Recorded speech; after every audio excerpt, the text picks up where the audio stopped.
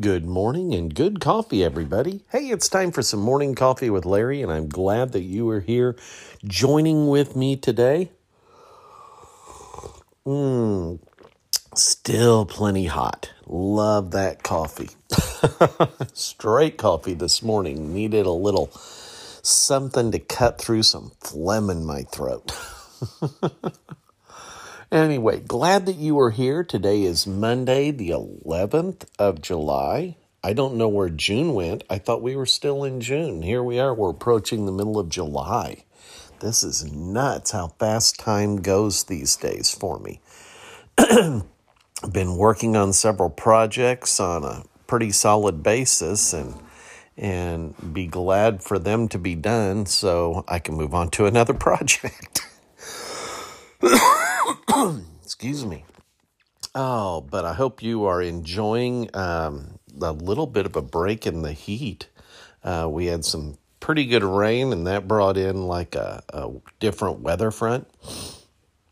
Ushered it in, and so I'm kind of glad for the break away from the over 100 heat factor. I'm trying to think, what was the weather supposed to be for today? Let's see. We had, well, today's Monday, and according to WeatherBug, where we are at, it's supposed to be a high of 90. I will be working inside today, but the rest of the week, the high is only, in the low to mid 80s. So that's bearable. That's definitely better than what we've been having. Oh, well, I wanted to share with you today, and if you are one of my personal Facebook friends, you would have seen this, and I'll repost it over to the Morning Coffee with Larry Facebook page. But what caught my eye was an old photo, and it was of a log cabin with 3 people in front of it. There was a man who was, let me zoom in here. It looks like he is possibly doing carding of wool. And then there's an object for use with the process that I don't recognize. And then there's 2 ladies. One is on a spinning wheel that is a short one that looks like the kind you pump with your foot. And she has a big ball on a stick, I guess you could say, of wool that has been cleaned and carded. And she is spinning, and then has a hexagon-shaped wheel with spokes that she's wrapping it on. And then the other lady is standing in front of one of these great big spinning wheels. I've always been fascinated with them, and the kind that you just turn by hand as opposed to a crank. And she also is spinning.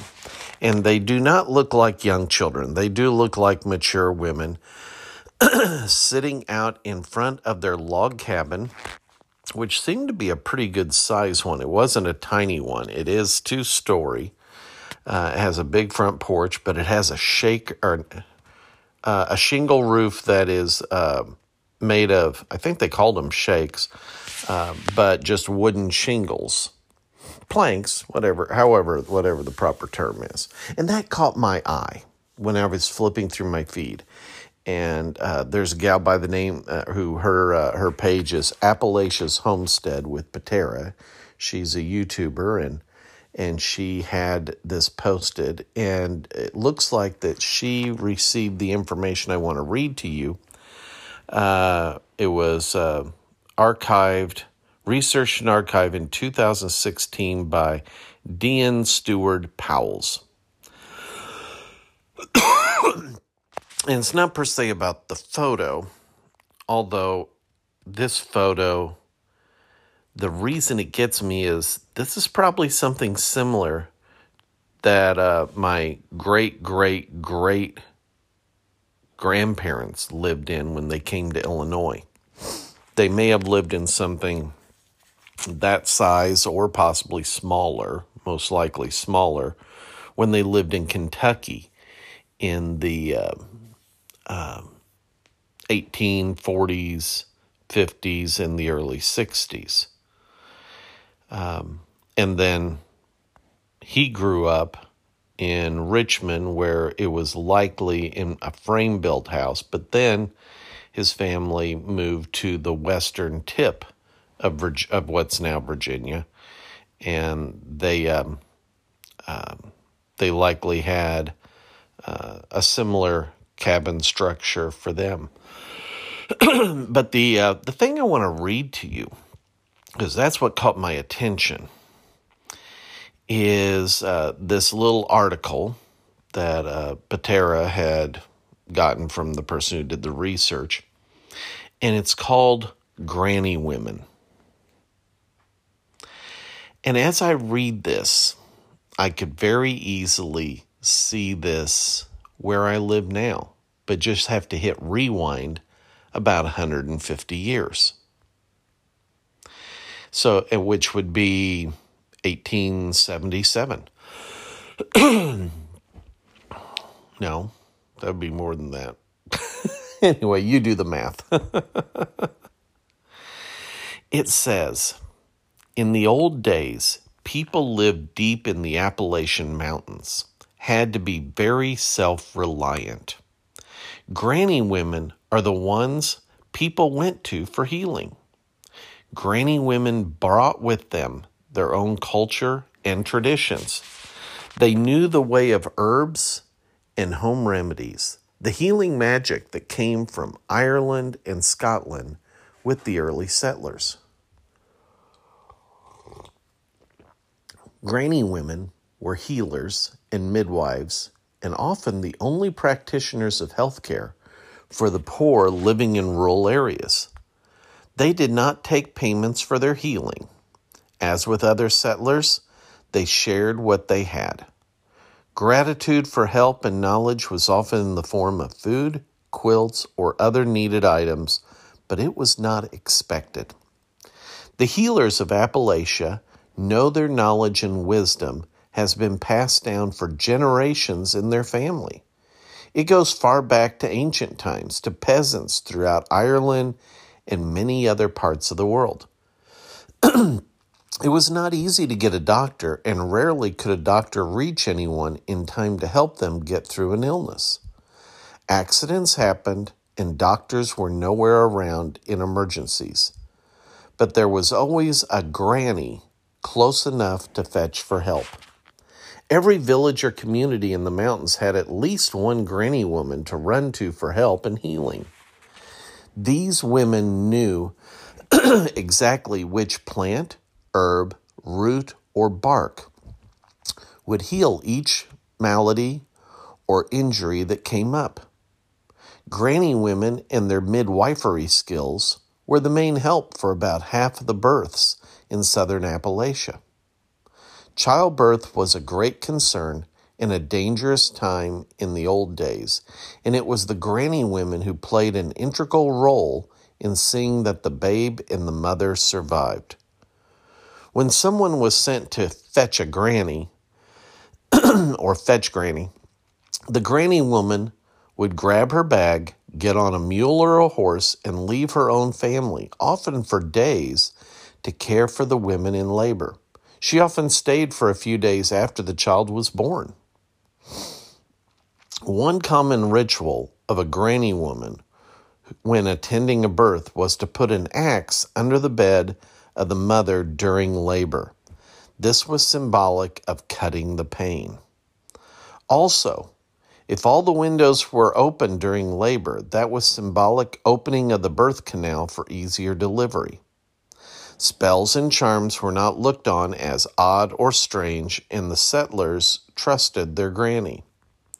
The granny also practiced divination, such as reading tea leaves, watching for signs in the clouds, and several other methods, including skying with a bowl of water, staring into a bowl of water to see the future while as in a trance, was another method of divination.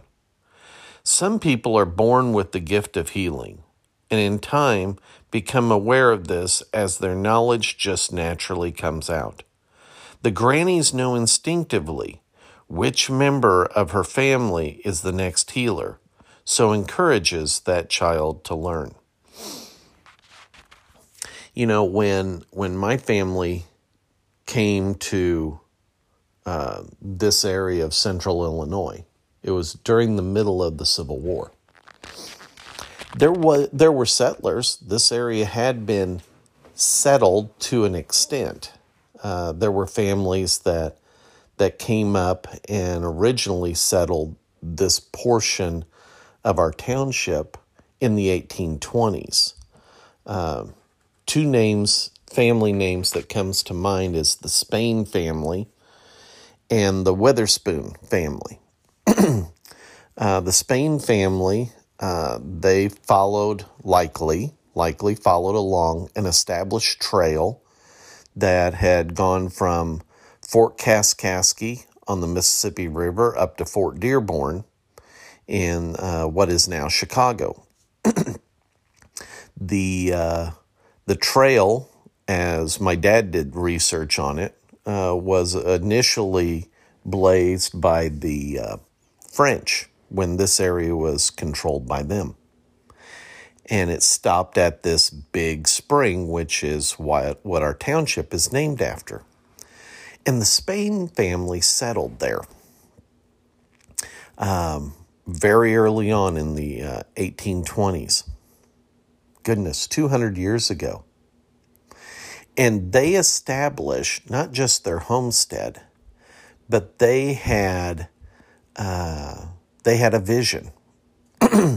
And so they established a little general store where they would sell basic dry goods staples that was hard for people to get, buy it in bulk and sell it there.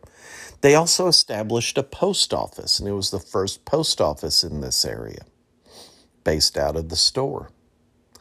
They also established the first school. It was a private school in a log cabin near where their store and homestead was. There was also a cemetery that was starting right on the edge of the trail.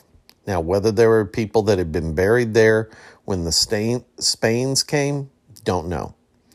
But the cemetery, you can see what looks like a ditch that goes through the cemetery, a large ditch. That was actually the trail.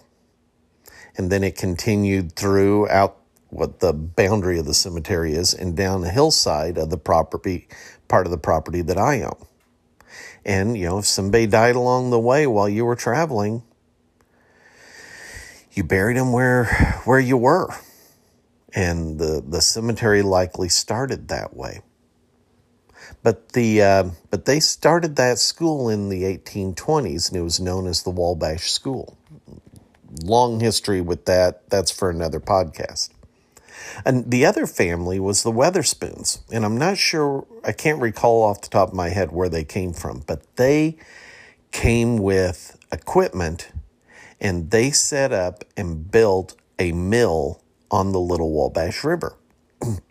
And I could take you to the exact spot of it because there's still some cross pieces in the bed of the river that have not been washed away in the 200 years where the mill was. And I remember back in probably around 1980, my mom, dad, and we went down there with a garbage bag to put a metal detector in so we could put it underwater. And we found a lot of metal pieces from that mill.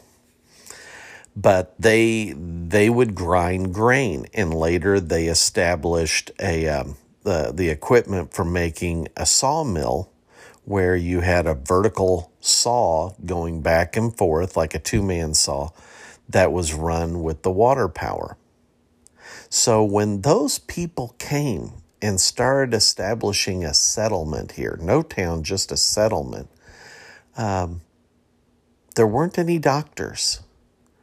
But the families knew things that we have forgotten.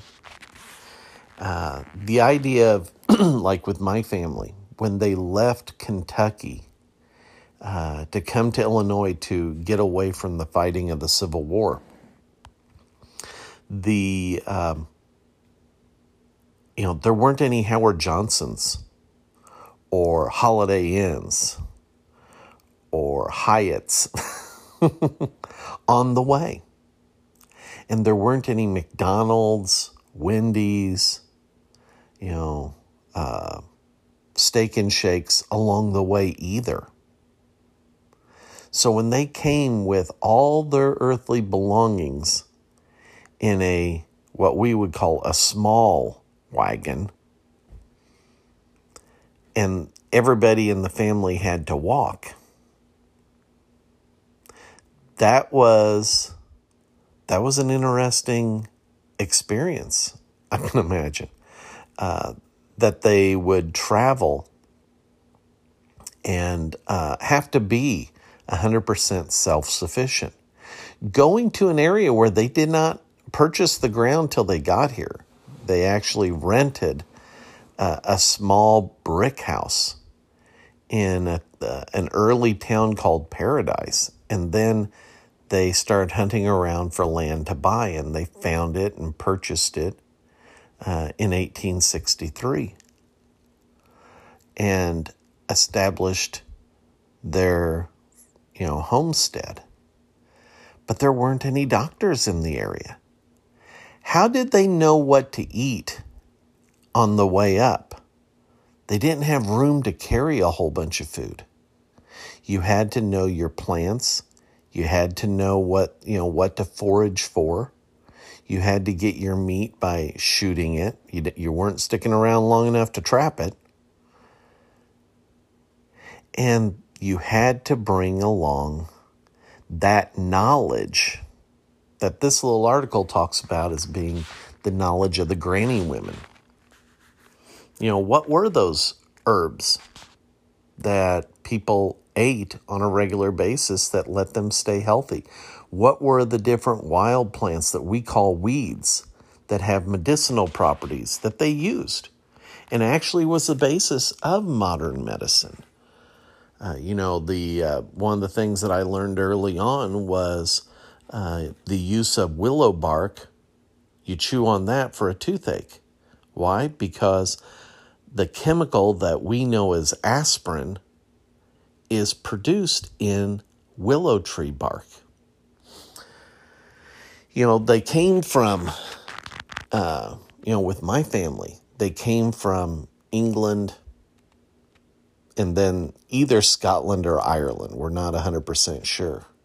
Later parts of my family came from Germany, which was more settled. But if you were not wealthy, you couldn't afford a doctor. You took care of certain things on your own. And a lot of things you just didn't bother a doctor with because you knew these ways, or someone in your family knew these ways. Reading the part as far as gratitude for help and knowledge was often in the form of food, quilts, or other needed items, but it was not expected. That kind of, bartering or offering of a gift was common in the old days when money was hard to come by, and you would do that. Now, when there was a doctor in Stewardson, my grandparents ran up a bit of a bill because of health issues that they could not cure on their own. But they didn't have the money. So Dad and Grandpa actually brought a bunch of sand from the river and made up concrete and did some pouring, either for a barn, foundation for a barn, or or it was like a platform or just a slab of concrete. But they did that work as a repayment.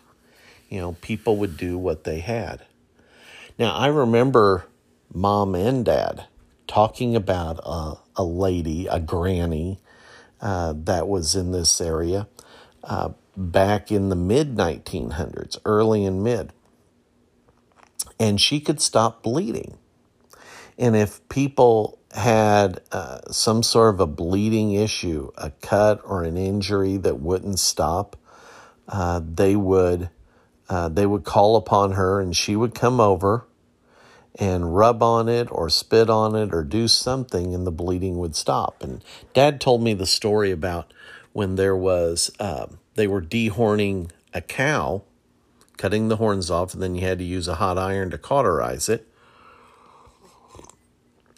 And the bleeding wouldn't stop. And they got a hold of her, and she came over and was able to get the bleeding to immediately stop.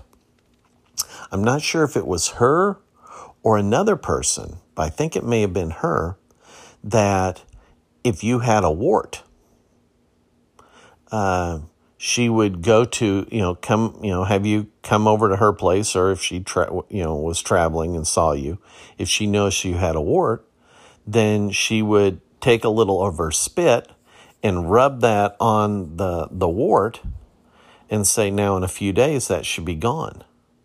And when my dad was a little boy, she came by the farm and saw that he had a wart, and she did that. And then when she saw him like a week or so later, saw that the wart was still there, and she said, well, that's funny that didn't take, and she did it again.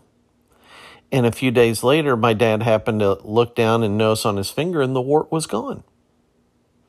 Now, my kids on their other side of the family, their grandfather, he had that ability where he could get rid of warts in a similar fashion.